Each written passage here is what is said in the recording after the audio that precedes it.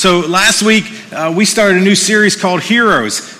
We started out the whole series by saying if you ever watch the news, sometimes you can get discouraged and you think, I can't possibly do anything about that. And if we're not careful, we disqualify ourselves from being able to do anything about the things we see in life. And we kicked off the series last week by reminding us that we aren't mere men. We are filled with the power of God by His Holy Spirit. We have the ability to do things. He has turned us into heroes. The moment He came to live in us, He gave us the ability to do something about the circumstances we see. And last week, the theme for last week was heroes fill people with courage. So I hope you got an opportunity to do that this week, to speak into somebody's life, just to fill them with courage, to say, hey, someone is standing with you. Jesus is for you. He's here. He's got your back. And hopefully we're able to do that in practical ways also, by not just saying, hey, somebody's got your back, I'll pray for you. How many of you know that sometimes courage is very real and very tangible, that you put your arm around somebody and you help them do something and get through circumstances?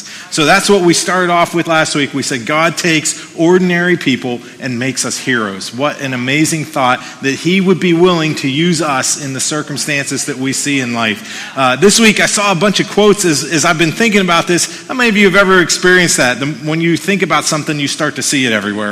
And I started seeing all these quotes about heroes and heroic things happening. And one of my favorite heroes, I'm a big Marvel fan. I liked all the movies, and the Avengers were just out. Robert Downey Jr. said this about being a hero. He said, hero is not a noun, it's a verb. There's something about being a hero that implies action. It's not just a title that we inherit. You don't get to just add hero on your business card or write it after your name. If you are a hero, we do something with it. If Jesus really has made us all heroes, He would like us to be engaged in doing heroic actions in the world. So hero isn't a noun, it's a verb. So there is action in things we do. I saw this quote from Joseph Campbell. He said, a hero is someone who has given his or her life to something bigger than oneself. And I thought, isn't that a great description of what we do for Jesus?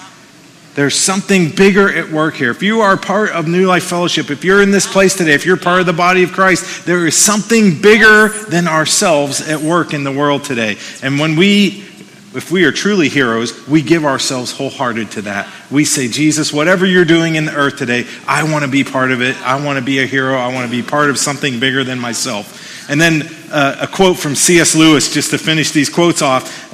He says, we are what we believe we are.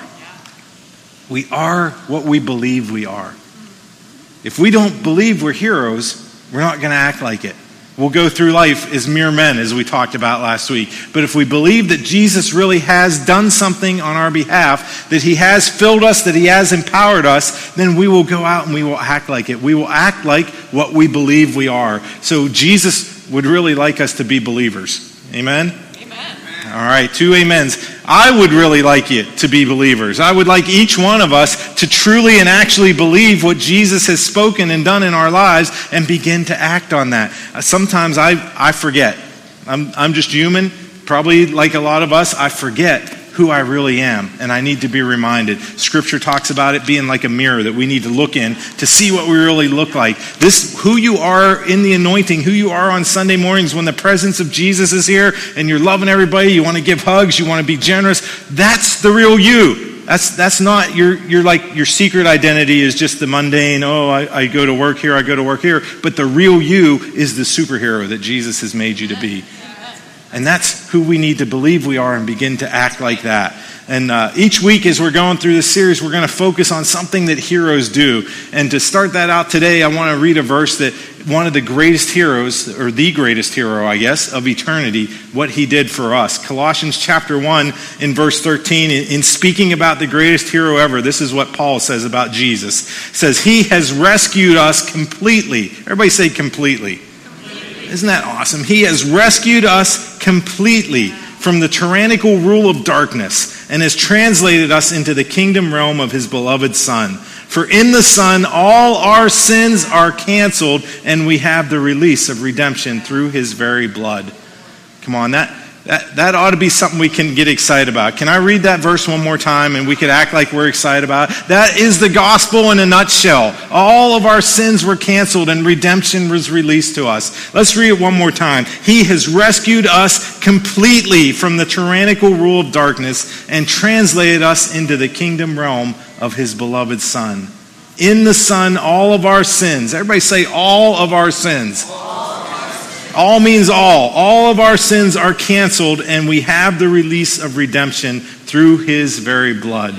Come on, his blood is powerful. It canceled all of our sins, and it gave us redemption. What good news that we have in the scripture this morning. And I love that thought. Before Star Trek ever invented the transporter, before anybody moved from one place to another in the movies or on the TV show, Jesus had that technology already.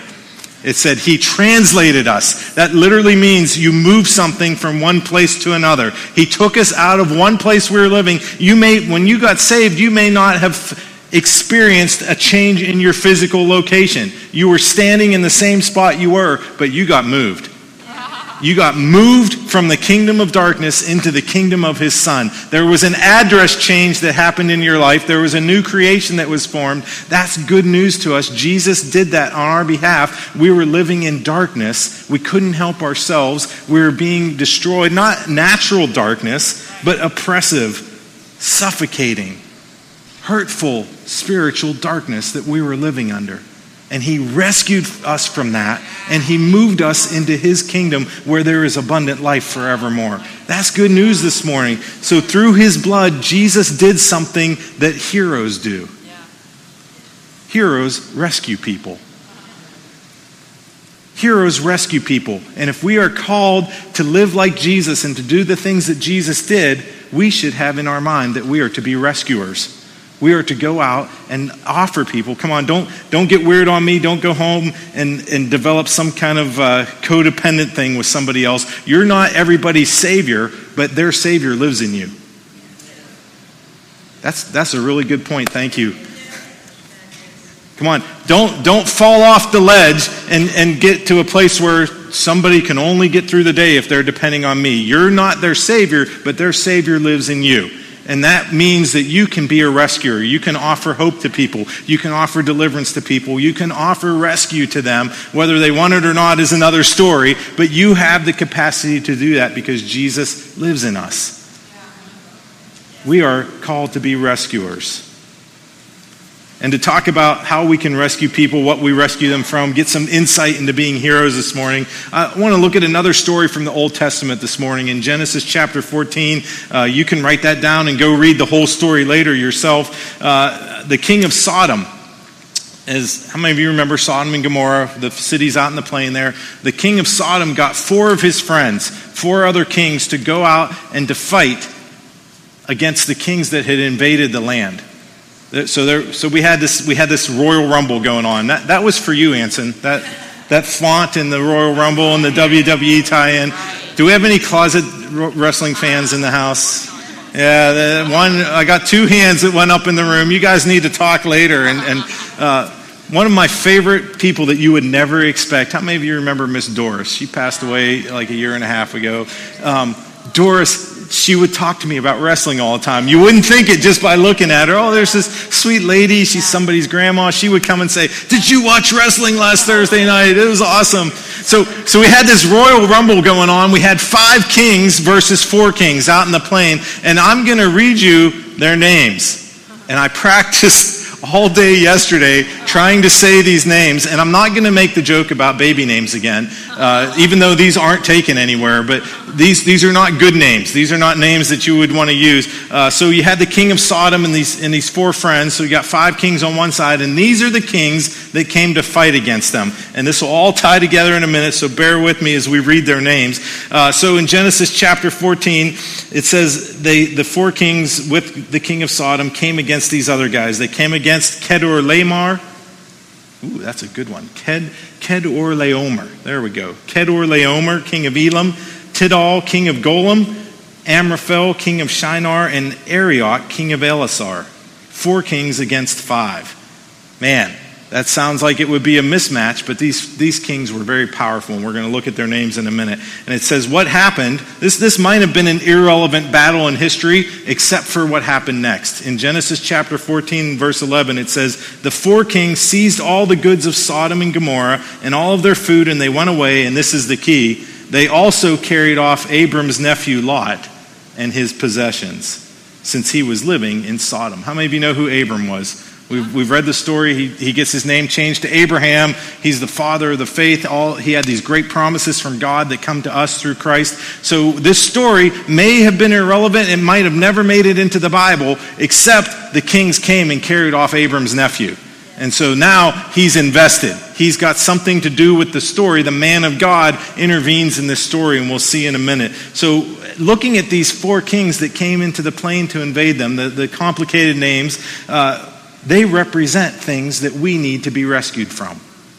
And things that people that are dealing with these things that they need to be rescued from. So the ringleader of this whole little party was Chedorlaomer.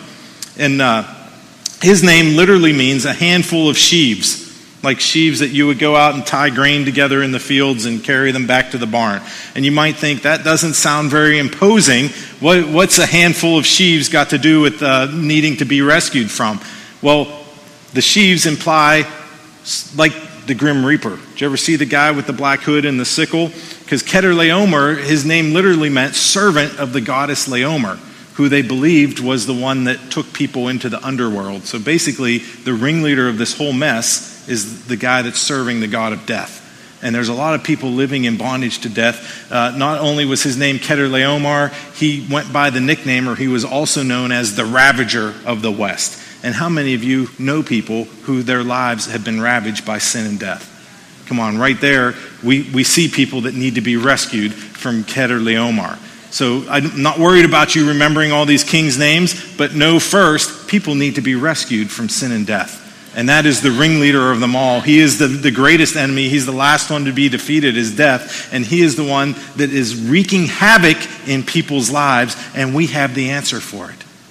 We have the ability to come and say, there's a way to be rescued from living in the fear and the shadow of death, from walking in that place where you're always worried about, what's going to happen, what's going to go wrong. There's death right around the corner. And there's rescue available from that. So he was the one that organized it all. We can be delivered from sin and death. His next henchman there was Tidal, which Tidal, his name literally translates as fearfulness. How many of you know people that are living in bondage to fear? And they're going around afraid of what's around every corner. If you don't know it, do not fear is actually the most common command in the Bible. Why would God do that? Why would he put do not fear in there the most times more than anything else he told us? Because he knows us. Come on. There are times in our lives, all of us have been tempted. We've given into fear. It's something that a lot of people live in bondage to. It's enough so that so many times God had to say in Scripture, don't forget, do not fear. Don't give in to that. And that was one of the kings that came against them in the field and carried off Abram's nephew, was the god of fear, basically. And we can be rescued from that. Jesus came to deliver us from fear through his perfect love. What an amazing promise to us. So we had Chedorlaomer and Tidal. The next guy was Amraphel, and his name literally translates as the sayer of darkness. How many of you have ever had somebody speak into your life that you just wish they'd keep their mouth shut? Come on. You don't have, maybe I'm not going to ask for a raise of hands in church, because what if it's the person down the row from you? There are sometimes people come and they just begin to speak negativity over you. And they begin to say these things that if we're not careful, we begin to believe them and we start acting like those things. And we receive those can actually be curses over our lives that change our belief structure. He is the sayer of darkness. And I believe the enemy sends those people into our lives that begin to speak those things over us to try to get us to change our belief system and come into agreement with the enemy. And we can be rescued from that. There are so many people believing negative things over their lives. They're living under a curse, and they need to be rescued to break that agreement with the enemy and know what Jesus has declared over their lives. And we carry the ability to do that, to bring rescue to people. And it could be as simple as you opening your mouth and saying something that breaks the power of those negative words and beginning to tell them what Jesus says about them and how loved they are. So those are three of the kings. The fourth one was Arioch, and his name literally meant lion-like. How many of you know in 1 Peter it says, your enemy, the devil, prowls around like a roaring lion looking for whom he can devour.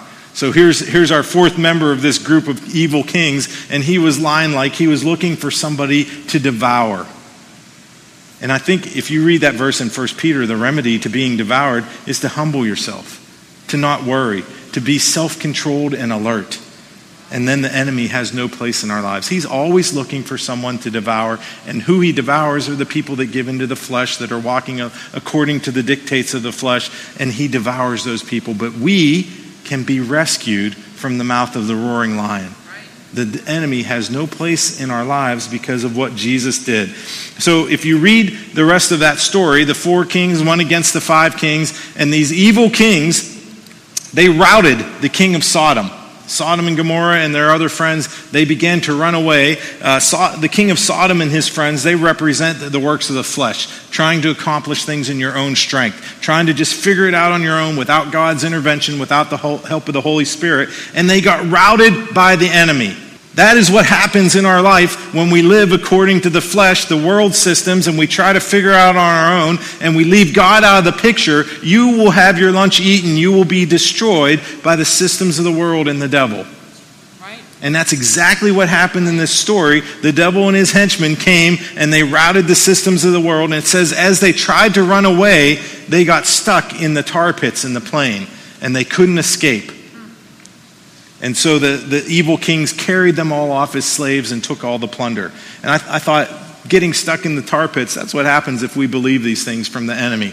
Have you ever come in a place where you get stuck in your life? You just can't move past something? And it's like, oh man, I've let a door open, or I believed something the enemy said, and I got stuck and I can't move past it. That's what happened. They got stuck and they got captured and carried away. And Lot got carried away because even though he was Abram's nephew, he was living in Sodom, in the world systems, trying to do things in his own strength, and he got swept up in the whole thing. Sometimes we get trapped, and then we get carried off, and we live in bondage to those things, and we need to remember Jesus gives us the ability to be rescued.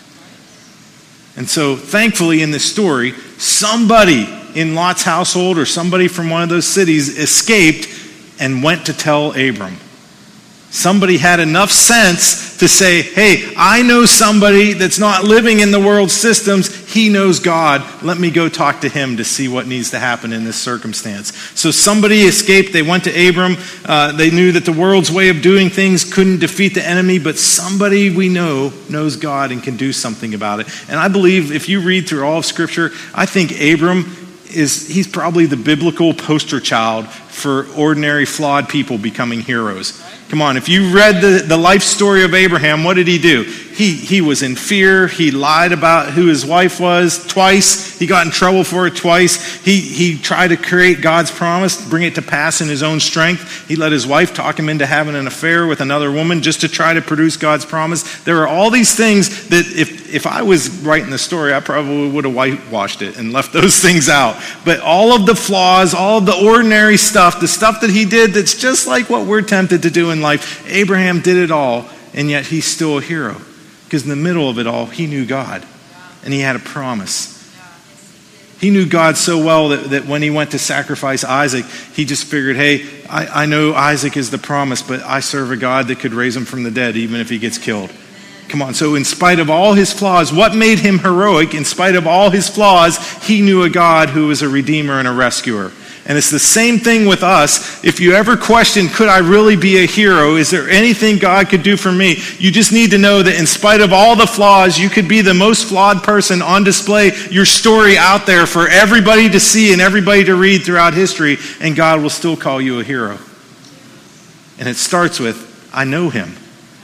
And I know that even if I screw it up, even if I don't do it right, he's faithful. He's able. He is a rescuer.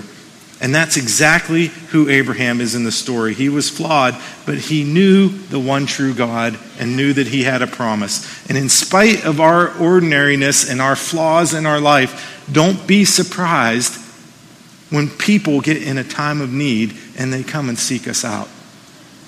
Have you ever had that happen? Just somebody, you wouldn't even think it. You're looking at them, hey, they hardly ever talk to me at work. They look like they've got together. They get in a rough patch, and they come talk to you. Will you pray for me? How did you deal with this situation? I heard somebody talking. You had this same thing going on in your life. How'd you ever make it through that? Sometimes we're not even aware that people are watching our lives, and we think we're screwing it up at every turn. We go around the corner, oh, God, I'm sorry. I got to go around that mountain again. I got to learn that lesson again. But people, when they get in their time of need, they will seek out the people who know the one true God and know that he's faithful. And somebody had enough sense when the king Chedorlaomer routed the other kings and carried off Lot. Somebody had enough sense to say, I'm going to go find the guy that knows God and see what can happen in this situation. And in Genesis chapter 14, verse 14, it says, when Abram heard that his relative had been taken captive, he called out the 318 men, the trained men born in his household, and went in pursuit as far as Dan. During the night, Abram divided his men to attack them, and he routed them, pursuing them as far as Hobah, north of Damascus. And this is a key. He recovered all the goods and brought back his relative Lot and his possessions together with the women and the other people. Even though Abram was the man of God, he didn't go alone.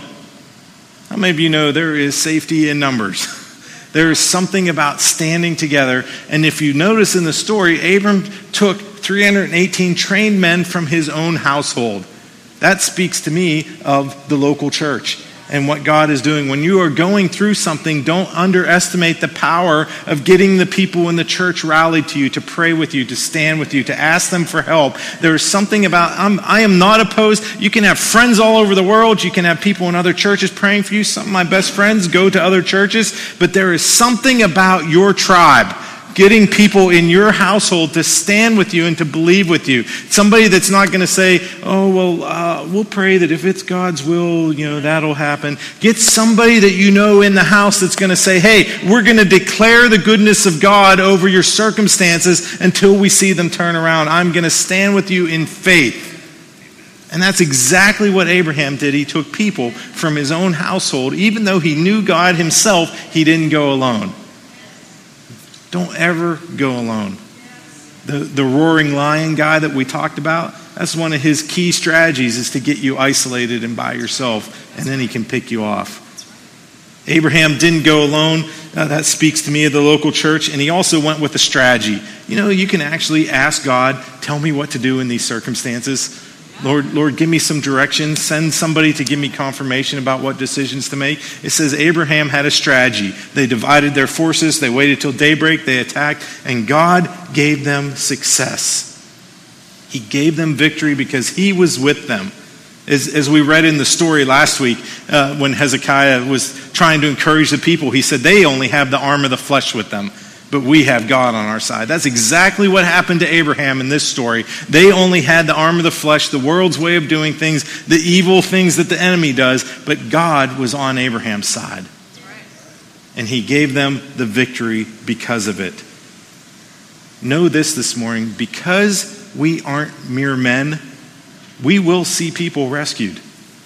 We should have that as an expectation in our lives, that when I see people in bondage, when I see them living in fear, when death is all they are preoccupied with, when things aren't going well, I have the ability to speak rescue into their lives. And because we're not mere men, because the Spirit of God lives in us, we will see people rescued. Look at your neighbor, say, somebody's going to be rescued.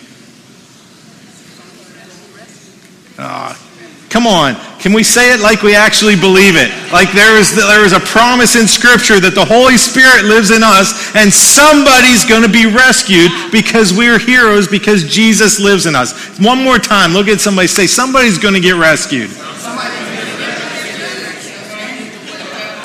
God, we we speak that right now, Lord, over the lives of the people that are in our sphere of influence, the people that are living under the power of darkness, people that are afraid of death, people that have been living by the flesh and having the enemy devour them. We speak rescue to them in Jesus' name. That's what we need to have an expectation. When you go out into the world, when you leave this place, you are a citizen of the kingdom of heaven. You are a bearer of the light. You go back into a world that's filled with darkness and people that are living in bondage, and you have the ability to say, there is rescue for you. Yeah, that's right. And that's what we need to be bearers of. We need to understand Jesus rescued us so I can be a rescuer to others. That's right. And having that expectation, we will see it. And how we react after people get rescued is really important too. Because at the end of the story, here's what happened. Abram rescued, he had this great victory. Come on, there were 5 kings, the king of Sodom, all the world's systems, they couldn't beat the devil. Even though they outnumbered him. 5 kings against 4. You would think it would be a rout. They couldn't defeat them even though they had greater numbers. And there's Abraham, man of God, with only his 318 guys, goes out and routs that invading army. Gets a complete and utter victory. Comes back with the spoils. I got everything back. Come on. What? Broken relationships. Things that we think, oh, that sin is so bad, nobody could ever do anything about that. Or we see our neighbor, they're just in fear all the time. I got everything back. What are we expecting for that's not too hard for God? It might not look like the arm of the flesh can deliver you, but God can do something about it. And Abraham got everything back. And he came back from the victory, and 2 people came out to meet him. There were 2 different guys that came out to see Abraham after the victory. In Genesis 14:17, it says, after Abram returned from defeating Chedorlaomer and the kings allied with him, the king of Sodom came out to meet him in the valley of Shavah. Then Melchizedek, the king of Salem, brought out bread and wine, and he was priest of God Most High. Isn't that amazing? Even after this victory, after he got everything back, the 2 people that come out to meet him represent the world systems and Christ. Because I don't have time to unpack Melchizedek this morning, but he is a picture of Christ. And that's the first time you see bread and wine in Scripture, which we know is a foreshadow of Jesus at the Last Supper, breaking the bread and wine. But the 2 people that come out to see him are basically the world's way of doing things and God's way of doing things. And even after that great victory, Abraham still had a choice to make. How am I going to respond to this victory? And the king of Sodom, he offered a reward to Abraham. He said, keep the stuff and give the people back to me. That's very tempting, isn't it? Here comes Abraham back from this big victory. He recovered everything, and the world system, the king of Sodom, says, hey, you can keep the stuff, but give the people back to me. How many of you know in God's economy, the real prize is not the stuff? It's the people. That's right. And we are tempted sometimes to keep the benefits of the rescue. Hey, I don't care what happens to the people. Look at what we can promote. I got like 10 more notches on my belt because I got people saved, or I helped get them set free and they started giving to the church, or whatever it may be. We get tempted to forget about the people or the real prize. And so when Abraham was tempted with that, he actually said he had good sense because he had a little bit of a relationship with God, even though he had stumbled and was ordinary and flawed. He said, hey, I told God that no one else is going to be able to say you made Abraham rich. And he said, keep your stuff. I don't need it because I'm trusting in God. We need to be ones that even when we see big victories, know that there's going to be a temptation. How do we respond to it? And I'm still not going to do it the world's ways. We need to say, no, I trusted in him to get the victory in the first place. I'm going to honor him for the victory too. And that's exactly what happened. Right after the king of Sodom came out to see him, Melchizedek, the king of peace, the picture of Christ, comes to see him. And instead of giving stuff to Abraham, like the king of Sodom wanted to do, Melchizedek actually received a tithe from Abraham.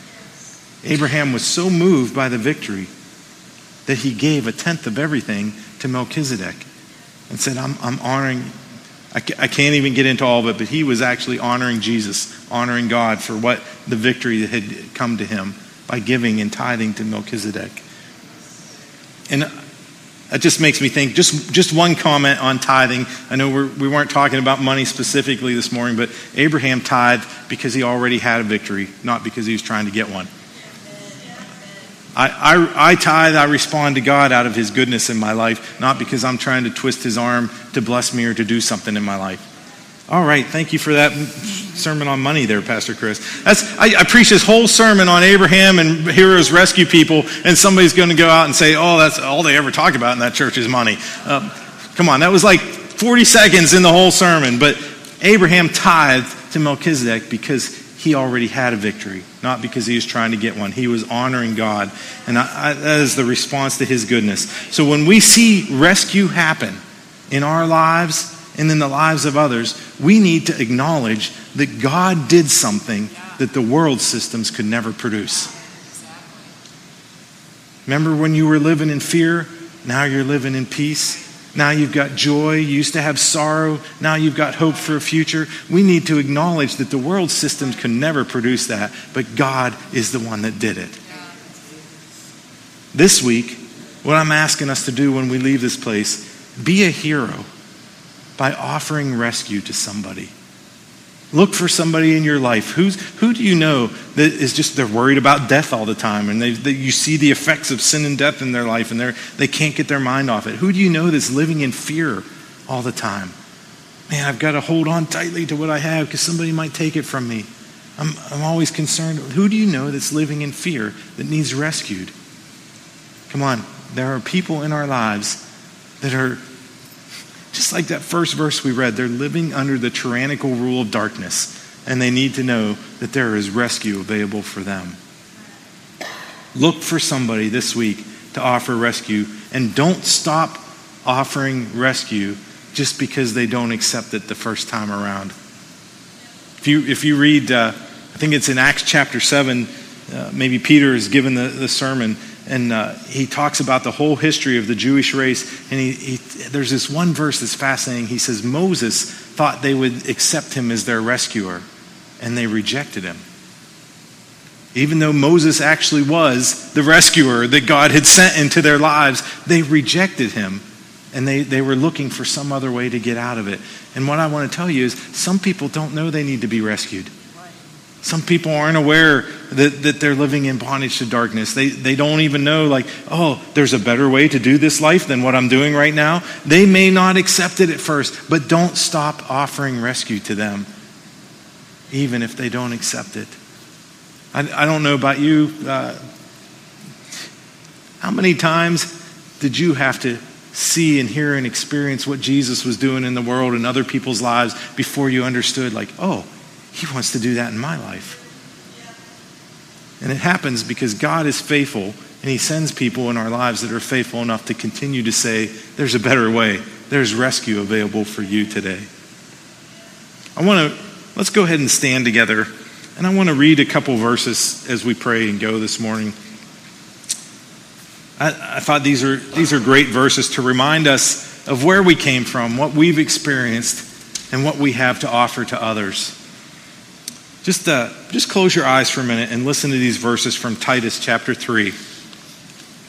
It says, at one time, we too were foolish, disobedient, deceived, and enslaved by all kinds of passions and pleasures.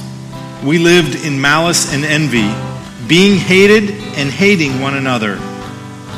And Titus 3 verse 4 says, but when the kindness and love of God our Savior appeared, he saved us, not because of any righteous thing we had done, but because of his mercy. He saved us through the washing of rebirth and renewal by the Holy Spirit, whom he poured out on us generously through Jesus Christ our Savior. And in doing that, he made us heroes that can carry rescue to other people in the world.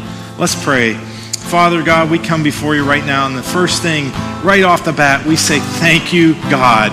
We are so grateful that you sent Jesus to walk on this earth, to die the death on the cross, and to raise up out of that tomb so that we could have life.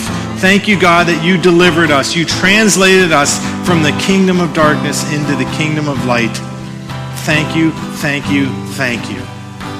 And God, we ask right now that you would help us to be good stewards of that rescue. What you have done in our lives, let us pass it on to others. Let us be ones that offer that rescue to the people around us. When we see people living in darkness, help us, Lord, not to turn our head or to turn a blind eye, but to be aware that we have experienced something that they need.